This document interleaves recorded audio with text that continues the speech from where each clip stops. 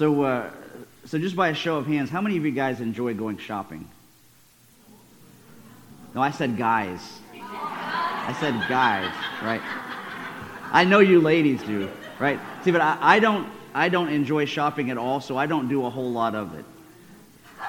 But the last couple of times that I have been in Walmart and just kind of wandering around, I keep seeing these things called weighted blankets. Have you guys seen these? You know what I'm talking about? If you haven't seen them, they're a lot heavier than the kinds of blankets that you normally sleep with. The ones at Walmart actually weigh about 15 pounds if you pick them up. But I guess they range anywhere from like 4 pounds up to 30 pounds, so they're a good bit heavier than the average comforter or quilt. And it may not seem like it, but I guess they're really supposed to be very soothing and therapeutic. It's kind of like swaddling a baby when they're fussy. You know, they wrap them up and they get real snuggly, almost to the point where they can't move, but somehow they take right to it and they calm down. And you wouldn't think that they like it, but somehow they do. And what I'm getting at here is a sensation that you might call oddly comforting, right? Oddly comforting.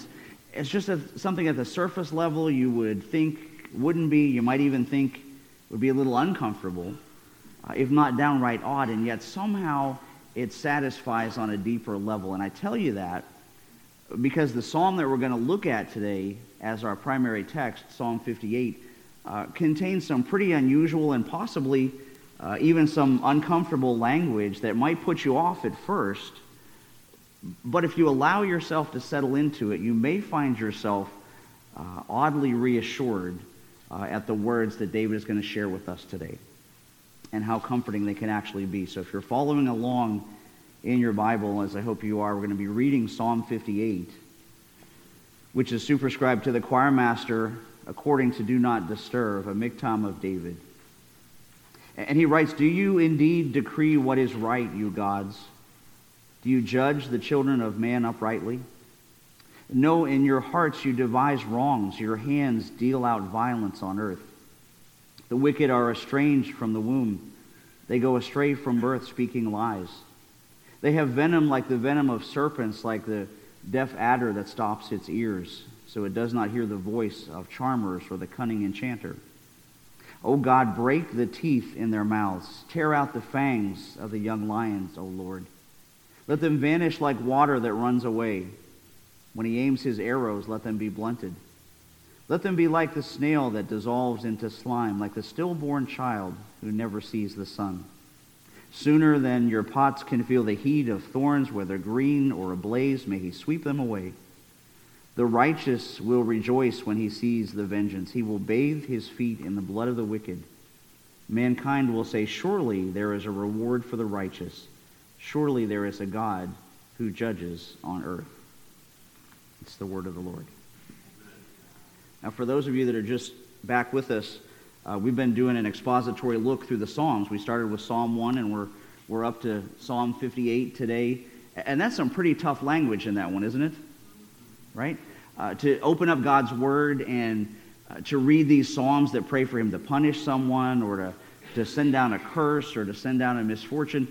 And if you've had a chance to read through your bulletin there in the Christian questions section, you already know that our text this morning is not just a one-off, right? It's not an isolated aberration. And all you have to do is scan down over that list in your bulletin in the article there to see that there are a lot of Psalms that contain language which at very first glance seem maybe at odds with what we as believers have been taught to believe, right? Things that take us way outside of our comfort zone. Things like Psalm 55 that says, "Let death take my enemies by surprise. Let them go down alive into the grave."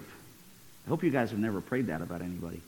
Or Psalm 139 or 137:9, "How blessed will be the one who seizes your infants and dashes them against the rocks." Or how about Psalm 58:6, today's text, "O God, break the teeth in their mouths."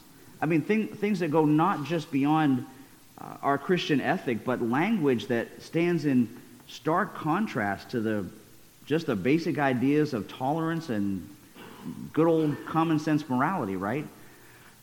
You might begin to wonder if those harsh words are almost a foreign language to the message of the Scriptures and to what they're trying to convey. Kind of like the German traveler who got lost on an extended hike through the Central European Alps. So lost, in fact, he wasn't sure exactly what country that he was in because of all the intersecting borders through there. And so when he encounters a young couple who were out skiing, he stops them and asks them for directions. And of course he said to them in German, "Entschuldigen bitte, können Sie Deutsch sprechen?" Well, the young couple were from America and they just had no clue what he wanted, so they stare at him. Just stare at him. The man tried again. He said, "Excusez-moi, parlez-vous français?" They just stare at him. Right? So he tries again. "Parle italiano?" Nothing. "Hablo ustedes español?" Still nothing. And so disgusted, the German hiker just storms off in a huff. The young wife turns to her husband and says, "You know, honey, maybe we should think about learning a foreign language." To which he replied, "Why bother? That guy knew 4 of them, and I still don't know what he meant." And that's a good lesson for us here today, because we can't just assume just assume that every nuance of language in the Scripture is the same, and that we don't need to bother to parse it out and pay attention to what we're reading and what the immediate context is, so that when we read verses like this here in worship or in our homes, in our private devotions, we can account for the jarring language of some of these psalms in a way that doesn't lessen their meaning and at the same time doesn't do violence to the New Testament doctrines of love and joy and peace and patience that we are to demonstrate to the world around us. And this whole concept is really especially important to us here as Reformed and congregational believers, because one of the essential tenets of our faith, and one that sadly a lot of churches around the country are abandoning, is we embrace 2 Timothy 3:16, which tells us that all Scripture, including the imprecatory Psalms and everything in between, are breathed out by God and profitable for teaching, for reproof, for correction, for training in righteousness, that the man or the woman of God may be complete and equipped for every good work. Right? And so we can't just skip past the verses that we don't like.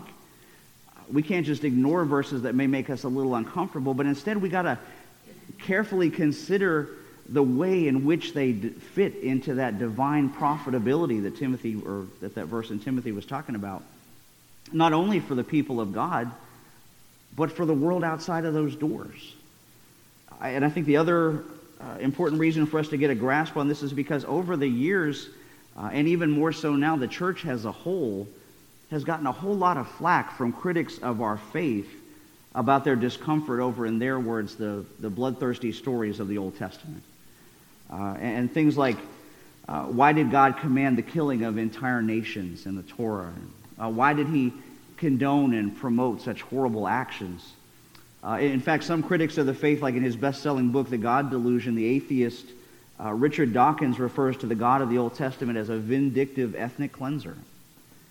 The journalist Christopher Hitchens complains the Old Testament contains a warrant for indiscriminate massacre. Other critics of our faith level charges accusing God of crimes against humanity, but are any of those criticisms valid? Or is it possible that despite our critics and despite his, God had a perfectly moral reason for ordering the wholesale destruction of those nations? And by extension, then, a reason for the psalmist to pray that his holy plan would come to fulfillment.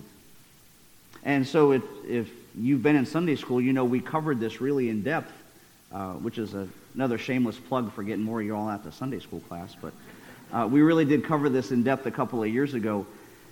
And modesty prevents me from giving you the full scope of it in this setting, but suffice it to say that the Canaanites were a brutal and aggressive people who engaged regularly in bestiality, incest, homosexuality, and sadly institutionalized child sacrifice. So they were about as depraved as it gets.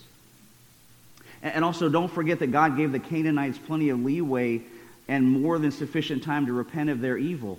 Over 400 years, if you read between the lines of Genesis 15, beginning in verse 13. And even Joshua chapter 2 lets us know that the Canaanites were definitely aware of God's power. They could have sought repentance anytime.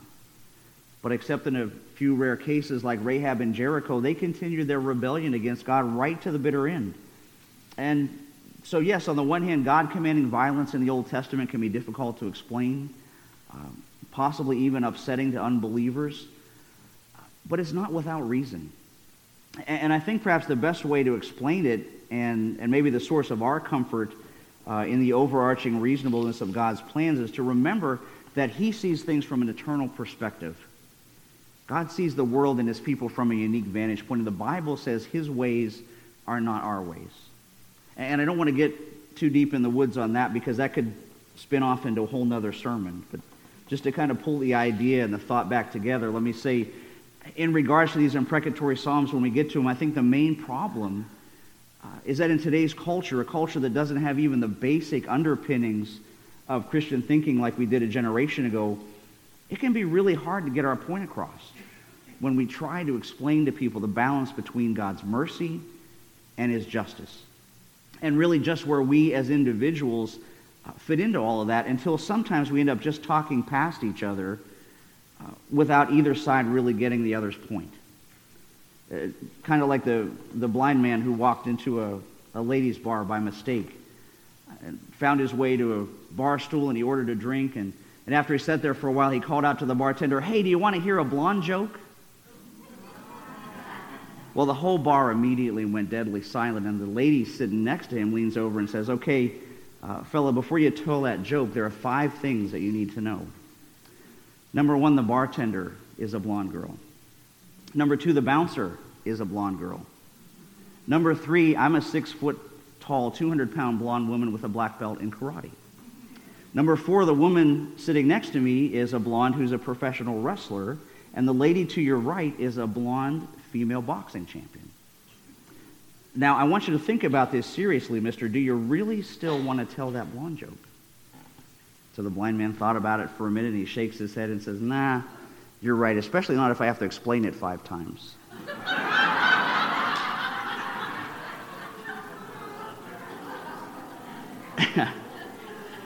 And I don't think either side there knew what the other one was talking about, do you? I don't think they got it. And so that's why, even though it might be uncomfortable, just like that blonde lady, imprecatory psalms don't beat around the bush, right? They're plain spoken. They tell it like it is. And that's probably the realest answer as to why we can demonstrate to the critics of our faith that the Bible is the faithful, infallible Word of God, because it lays out more than any other world religion or more than any other humanist philosophy the unvarnished truth of the world around us and the ugly truth of the life within us. Namely, our fallen, sinful human nature that Dee sang about so beautifully this morning. So that every imprecation we read in the Psalms and immediately try to think of which of our enemies we could apply it to, we suddenly realize that we could in many ways be describing the justice that we ourselves deserve. Even though, admittedly, that's not a very comforting thought, is it? As famed British journalist Malcolm Muggeridge said, and I shared this with you before, the depravity of man is at once the most empirically verifiable reality, but at the same time the most intellectually resisted fact. Right? The depravity of man is at once the most empirically verifiable reality, but at the same time the most intellectually resisted fact. So he's saying we know what we're like, we just don't like to think about it. And I'll give you a quick illustration. If you're a reader, and you guys novel readers, right? If you're a fan of books, particularly if you're a Victor Hugo fan, you know he wrote The Hunchback of Notre Dame, he wrote Les Miserables. But if you're a super fan of his, you know one of his lesser-known books is called 93. The story of a ship caught in a dangerous storm on the high seas, and at the height of the storm, these frightened sailors hear a terrible crashing noise below the deck. And after a quick search of the ship, they discover the sound was made by a cannon that had broken loose from its housing and was moving back and forth with the swaying of the ship on the waves, crashing into one side of the ship and then into the other with a terrible impact. And knowing it caused the ship to sink, these 2 brave sailors volunteer to make the dangerous attempt to retie this massive artillery in place, because the sailors knew that the greater danger to the ship and the crew wasn't the storm outside, but was the danger from within, that at any moment this loose cannon could burst through the hull of the ship and cause them to sink. And you know, that's really the same for us, because the biggest danger that we face is not out there, but it's the loose cannon in here. The one that, without which the mercy of Christ and the filling and enabling of the Holy Spirit in our lives would surely sink us too. Right? All of us. And that's why David says in verse 3 of Psalm 58 today, he says, "The wicked are estranged from the womb, they go astray from birth, speaking lies." And he's echoing, or rather Paul is echoing these words in Romans 3:10 when he says, "As it's written, no one is righteous, no, not one. No one understands, no one seeks for God, all have turned aside." He says, "Together they become worthless. No one does good, not even one." So how many is that? None. Right? And that's regardless of age or race or gender or social standing, from the lowest all the way to the top, all the way to the upper echelons of the world. The problem runs straight through. And David addresses that right from the top. That's why Psalm 58 starts out with David saying kind of sarcastically, "Do you indeed decree what is right, you gods? Do you judge the children of men uprightly?" And he's not talking about gods like the God of Israel, because there are no others, right? These quote-unquote gods that he's talking about are David's peers. There is neighboring kings, men who have been taught to believe from a young age, at least according to their pagan faith, that they would be a living God when they became a king, like Pharaoh. Right? Men who believed themselves to be divine when they ascended the throne. Men who David might have felt some peer pressure from Pharaoh and kings that ruled around him, pressure to claim divinity for himself as they did. But you know, David knew that to do that would be to deny the one true God. The one that had been his source of comfort, that loved David and cared for him and protected him and forgiven him sins. And through it all, it actually became a greater comfort to David than any puffed up beliefs about himself. But you know, you don't have to be a head of state to get a swelled head, do you? Right? We're all tempted in that way, because each of us are tempted to a selfishness that puts ourselves first. That wants the choicest seat at the table, and that demands our own way, until our ego can eventually feed us until we become our own spiritual poison. One that David described as he goes on to lay out his case here, as he calls out judgment on men that he declares have venom like the venom of serpents, like the deaf adder that stops its ears so that it does not hear the voice of the charmer or the cunning enchanter. And so David compares these guys, these kings, to snakes, who, as one commentator said, like the disobedient cobra, they refuse to listen to the snake charmer because they're already set on their own evil path. And David knew, though, that their lawlessness wouldn't go unpunished by God, and so he prays, "Oh God, break the teeth in their mouths. Tear the fangs out of these young lions, O Lord." And so David's comparing God's enemies to lions with fangs that'll tear their prey apart. And so again, it's the picture of a creature bent on only looking after themselves, right? Only worried about what they need and not who gets hurt or who gets in their way, as long as they get their own needs met, as long as their own ease and comfort isn't disturbed. And so David prays with this righteous anger, "Lord, let them vanish like water that runs away. Let his arrows be blunted. Let them be like a snail that dissolves into slime. Let the stillborn child who never sees the sun."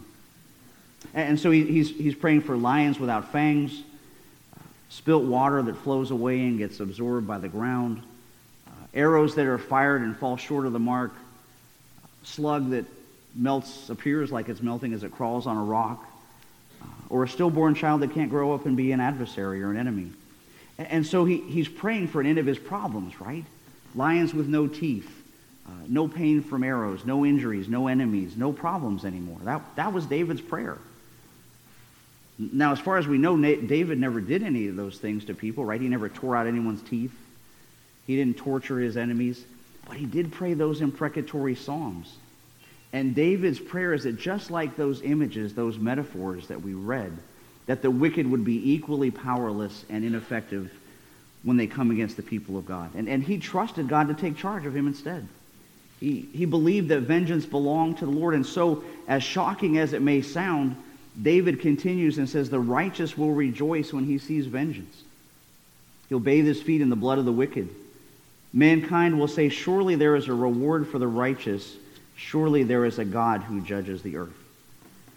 And brothers and sisters, I think those last two verses really actually point to the ultimate meaning of all the imprecatory Psalms, and that is the righteousness of God's justice and the depths of his grace. And I really want you to hear this, because this is our comfort in the midst of maybe an uncomfortable reality that in an ultimate sense, every human being's eternal destination gives glory to God. Every single one, whether we're received into the joys of heaven or consigned to the depths of hell. And here's why. And this is why it's important, because we who are saved and sent to glory will be the eternal trophy of God's completely undeserved mercy. We'll be that eternal sinner saved by grace. And conversely, those sent to the lake of fire will burn forever in an unending testimony to God's perfect administration of his justice. Jonathan Edwards, the great American revivalist and Protestant philosopher, kind of made this case. He said, when the saints in glory shall see the doleful state of the damned and consider that they themselves deserve that same misery, and that it was the sovereign grace of God and nothing else that made them so to differ from the damned. So this is the part that really cinches it. We will never again question God's justice, wondering how he could send good people to hell. Rather, we'll be overwhelmed by his grace, marveling that he did so much to send we very bad people to heaven. Right? We're going to marvel at his grace for all eternity, that he lavished it on we believers. So in heaven, we'll see clearly that God revealed himself individually to each person, that he gave each one an opportunity, each heart, each conscience, the ability to seek after him and respond.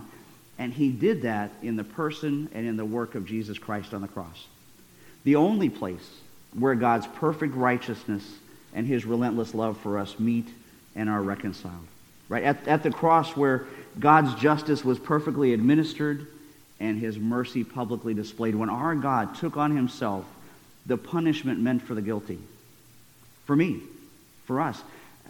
And as uncomfortable as the image may be, he didn't just take our sins like you could hold a filthy rag at arm's length. The Bible says he became our sins.